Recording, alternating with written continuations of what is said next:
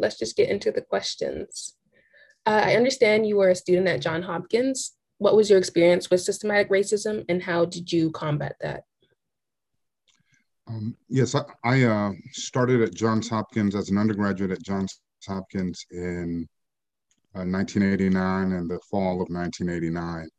And I went to Hopkins because I wanted to go to the best school in the area, and I felt like Hopkins was the best school uh, in the area. And at first, everything seemed great.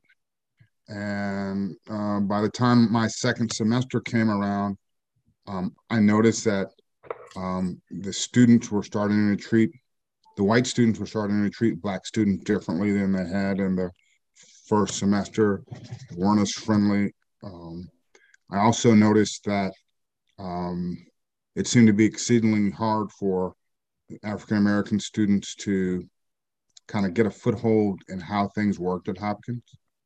We were constantly followed by the members of the security force at Hopkins, questioned as to why we were on campus, asked to show our ID, asked to leave the gym, delayed admittance into buildings, including the library.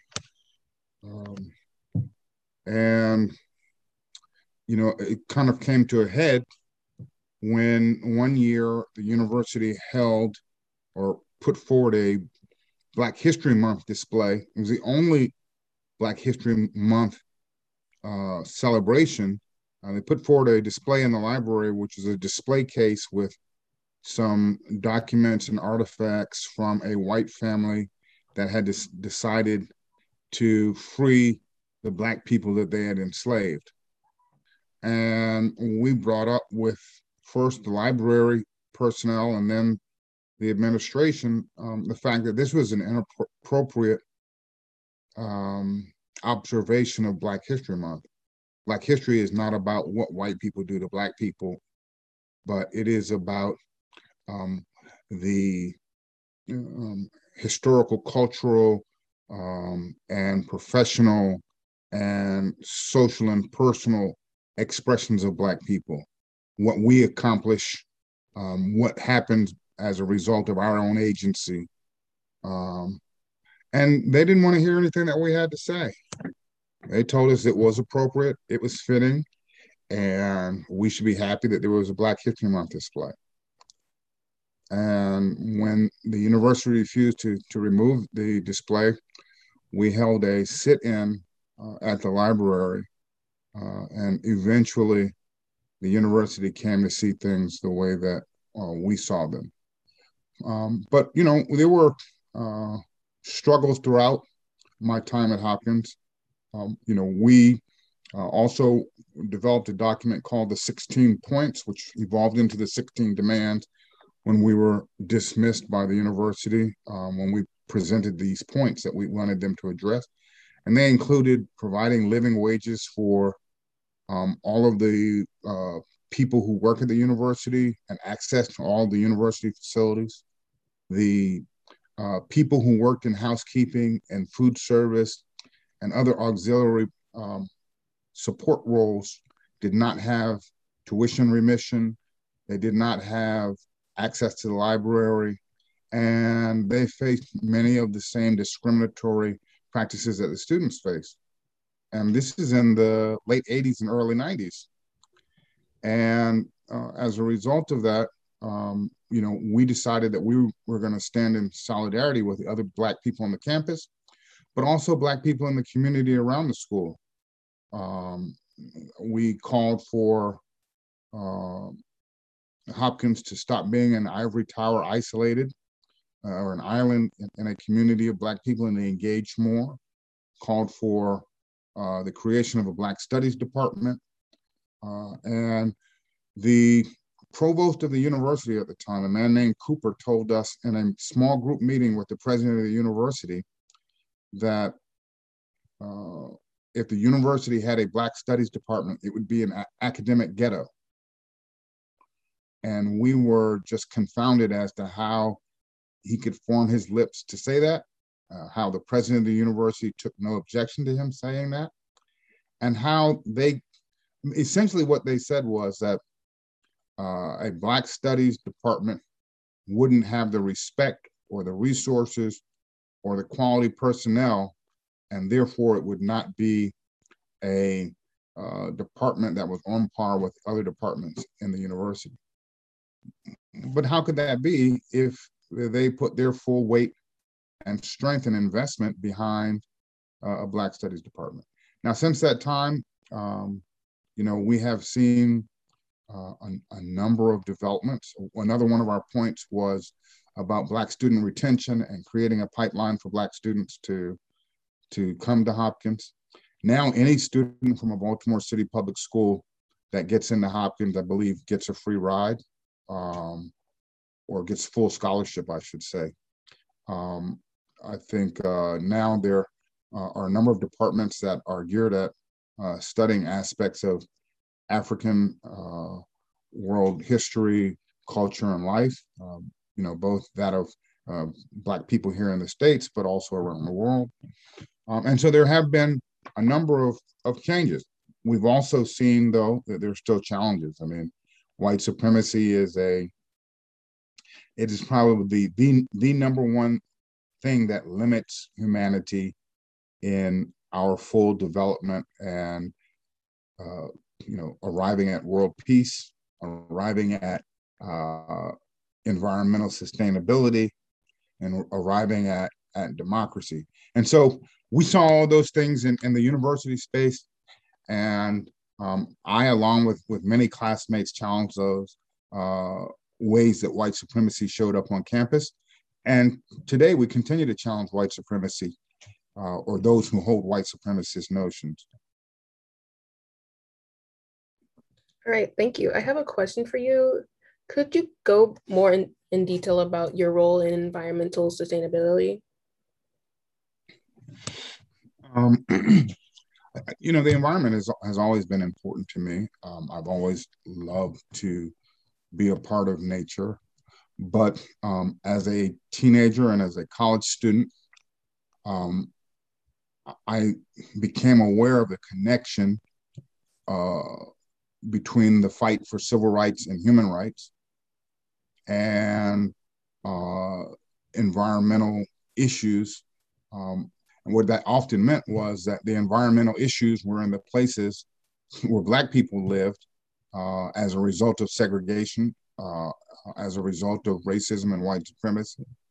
And so I began to, learn about the work of people like Dr. Ben Chavis, the late Damu Smith, and the late Connie Tucker, who were all Black freedom fighters who were fighting for civil rights and human rights for Black people, for justice for Black people, and who saw the connection between poor environmental conditions that led to high levels of lead exposure for Black children, poor air quality for Black neighborhoods and communities, toxic dumping in Black communities. And so that kind of sparked my interest and my awareness, and knowing that environmental racism was part of the fight against racism, and that we had to fight for environmental and climate justice. And even until today, we continue to advocate for climate justice and for an end to environmental racism through the Baltimore NAACP. And one of the things that I have been telling companies as of late over the last couple of years is that the green economy, the economy that's based on improving the environment, the economy that's based on creating sustainability, so solar power, wind power, electric cars, and all of those ways of powering our lives that don't include fossil fuels, but do include renewables. The green economy is a new economy. It's a new way of doing things. And we have to be intentional about making sure that we don't incorporate old ways of doing things. We don't incorporate white supremacy. We don't incorporate exclusion. We don't incorporate discrimination into this new economy. So what does that look like? That looks like in a green economy, um, Black people and other people of color have to have their fair share of the profits, their fair share of the jobs, their fair share of the opportunities to do business with other companies in the green economy. And it's not enough for companies to say, we tried, but we couldn't find any qualified people. No, you have to be intentional. So just like you identify the challenges in the market for any business, one of the challenges that you identify is making sure that there is equity in the green economy, which means that there are plenty of opportunities for returning citizens, for Black people who have been incarcerated as a result of an unjust system. In Maryland, 77% of the people who are incarcerated in Maryland are people of African descent. We make up about 30% of the population of the state. And so that means that for years, this state has been taking the Black people who could be productive workers and competition in the workforce and in the entrepreneurial space and incarcerating them and using those Black bodies to fuel the carceral state. And now we're saying that, one, we have to put an end to mass incarceration of Black people, but two, for all those people who are survivors of the carceral state, all of those people who are returning, we have to equip them with the skills to participate in a green economy. And we have to demand that the companies that come into our communities saying that they want to do what's right for the environment, they also have to do what's right for Black people. And so that's part of the advocacy that we are doing now. You know, it is shameful that so much money is being spent on a space race to colonize space, to commercialize space, and to militarize space. And we still haven't resolved some fundamental issues here on Earth. How to work well with each other, how to treat every human being with dignity and respect, how to regard our environment in a way that strengthens it and makes sure that it is healthy and strong for many generations to come. So all of that is part of the advocacy work that we do in the NAACP and, you know, beyond the NAACP. Thank you. What was your experience with networking in regards to being a public advocate and getting to the point in which you are now? So I didn't hear all of your question. You said, what was my experience in regards to networking? Networking. And well, what I would say about networking is that so much of what we do, and you know, how we learn, how we live, how we build, how we do work, how we build our economy, so much of it is related to relationships. And today, you know, 25 years or more after I graduated from college, more than 25 years, you know, more than 30 years since I graduated from high school, I am still working with people that I developed relationships with then. And, you know, it's so important for us to be connected. One of the tragedies that was revealed by the pandemic is that we are not connected within our own Black communities in the ways that we need to keep ourselves safe, to heal ourselves, and to strengthen ourselves so that we can succeed. And so it's important both on an individual level to network and to build relationships. I'm telling my own children all the time, take the time to shake a speaker's hand, take the time to get someone's contact information, because the people that you meet today, they're not going anywhere. Your paths will cross over and over and over and again. And the relationships that you build today can help you build a foundation for career success. So I encourage young people to reach out to people who have been where they are, and with people who are going where they want to go, regardless of how old they are. Build those relationships, find mentors, reach to other people younger than you who you can mentor, and see networking as an opportunity to build relationships. It's not an opportunity to just prove that you know people who are accomplished.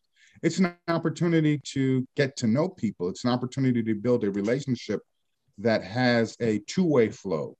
I am fortunate. When I started in this work of activism, I was often the youngest or among the youngest people who were engaged, on the forefront of the struggle. And I'm no longer one of the youngest people. I won't say I'm one of the oldest, but I'm no longer one of the youngest. But I have been blessed very much by the opportunity to work with people who are younger than I am, who bring fresh ideas, who bring new energy, who bring diverse perspectives to the work. So it's important to reach out and network for the sake of building relationships. Those relationships make our communities richer and stronger, and we all benefit from them. Thank you. Thank you. What matters most to you regarding the social, economic, political, and cultural developments of this nation for future generations or for your family? What matters most to me? I think there's two things that matter to me. The first is that we must work to strengthen Black people and Black communities so that we are self-determining. Self-determination for people of African descent in the United States and people of African descent all around the world, whether it's the continent or the islands or South America or Europe, Asia, all over the world, it is time for self-determination for Black people. And with that self-determination, my hope is that we create just societies and just practices that lift all of our people, and that we don't use self-determination to replicate models of white supremacy. The other thing that is extremely important to me is to create a just world in partnership with other global citizens who believe that we must live in a world where policy is driven by the needs of the most vulnerable first. And so that is to say that if we take care of the most vulnerable, we take care of those who are weakest, whether it is because they're children or because they are elders or because they are experiencing economic insecurity.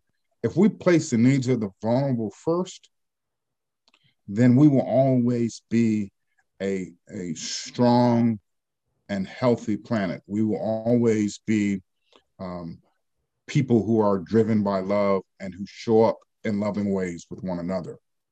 And you asked for one, but I carry that duality because I think it's important as a person of African descent, as an African American, as a Pan-Africanist, to be committed to the elevation and the security and the success of our people.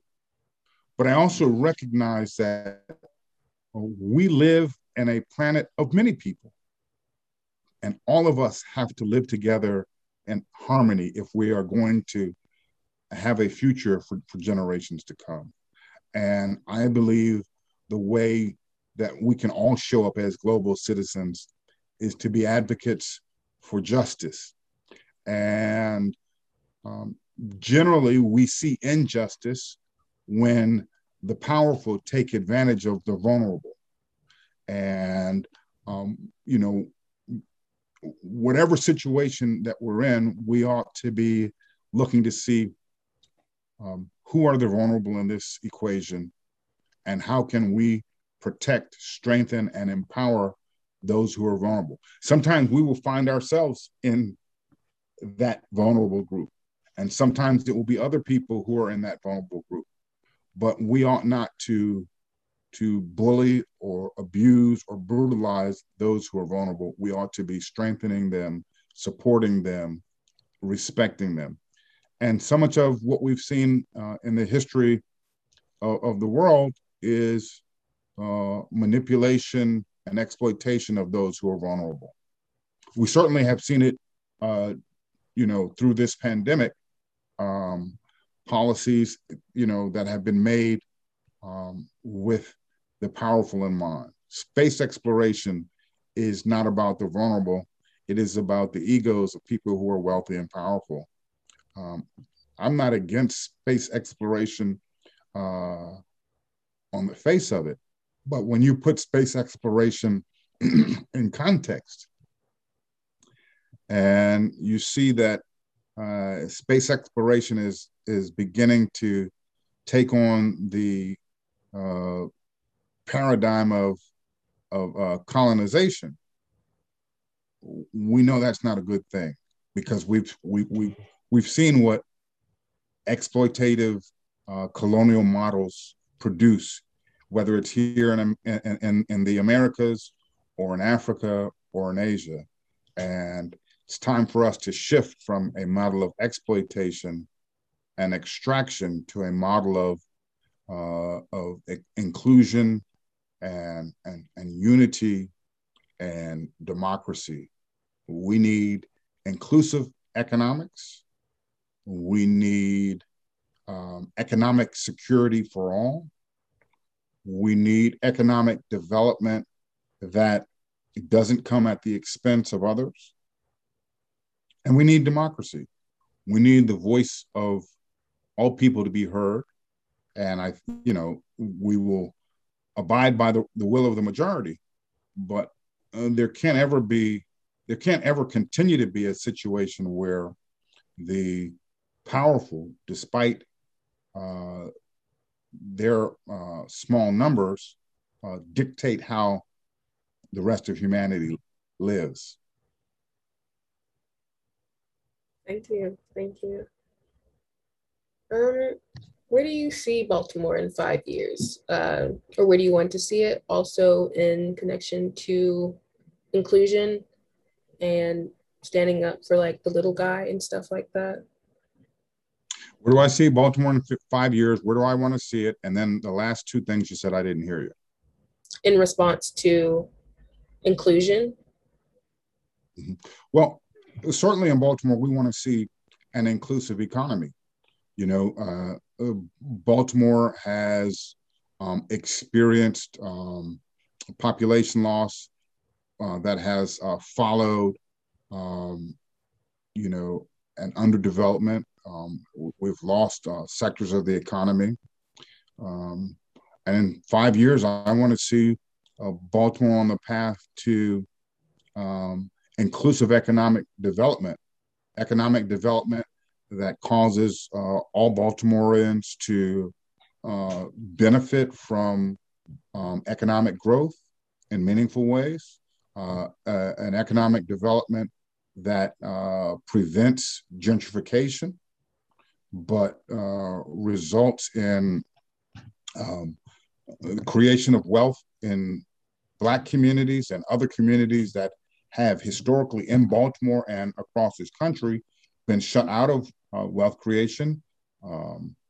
We need to see a city where Black people are participating in the supply chain and then as entrepreneurs and as business people in the numbers reflected by our demographic data. I would like to see in 5 years a Baltimore where the government's purchasing meets not just the MBE set asides, but it's actually reflective. If the city is 67% Black, who can justify any less than 67% of the city's business going to Black businesses? And if that means that we have to make investments to prepare businesses to do that level of activity, then let's get started doing that. In 5 years, I want to see a Baltimore where the young men and women in Baltimore are not being shipped off in disproportionate numbers to correctional facilities. In 5 years, I would like to see us well on the path to a Baltimore where the public school system is preparing young people to engage successfully on the global stage. Where we have school buildings that are first class. I'd like to see a government and a school system administration, teachers who are driven by love and who believe in the transformative power of education. In 5 years, I'd like to see a Baltimore where we have deconstructed the violence ecosystem and we have nurtured an ecology of peace, where we all know and are empowered to resolve conflicts without violence, where we regard our fellow Baltimoreans with love and with dignity. I'd like to see a Black Baltimore that is a model for Black self-determination around this country and around the world. I'd like to see a Baltimore that is inclusive, a Baltimore where people of sundry ethnicities live together in harmony. I'd like to see us do better than we're doing now. Yes, thank you. I'm afraid this is all the time that we have for today, but this was an amazing interview. I learned a lot from you about Baltimore and even about stuff that I would like to see in my own community of Washington, D.C. I thank you, Reverend Little, for taking the time in your day to come talk to me, and I hope you have a good rest of your day. Okay, well, I thank you so much for your great questions and for your interest. And, I want to invite you all, if we need to clarify something or if the video doesn't come out, you look at it and you see that, it was buffering for too long, call me back and we'll do another interview, or we'll pick up where we left off. Tell me, what track are you on at Banneker? What's your study track? I was on the IB track, but I have decided recently to switch to AP as I felt that it was better for me generally and to get into the college that I am aiming to get into and attain the major that I want to.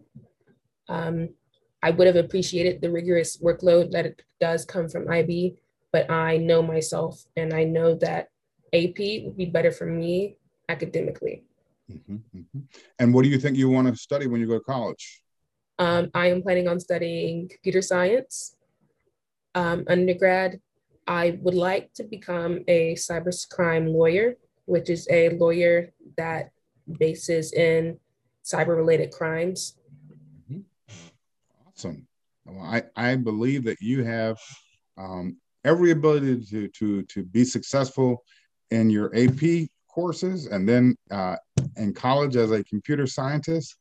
And I will be excited to hear how you parlay your work as a computer scientist into the law. It's certainly an important field that you are pursuing. My daughter just started law school at Howard Law. Banneker is awfully close to Howard.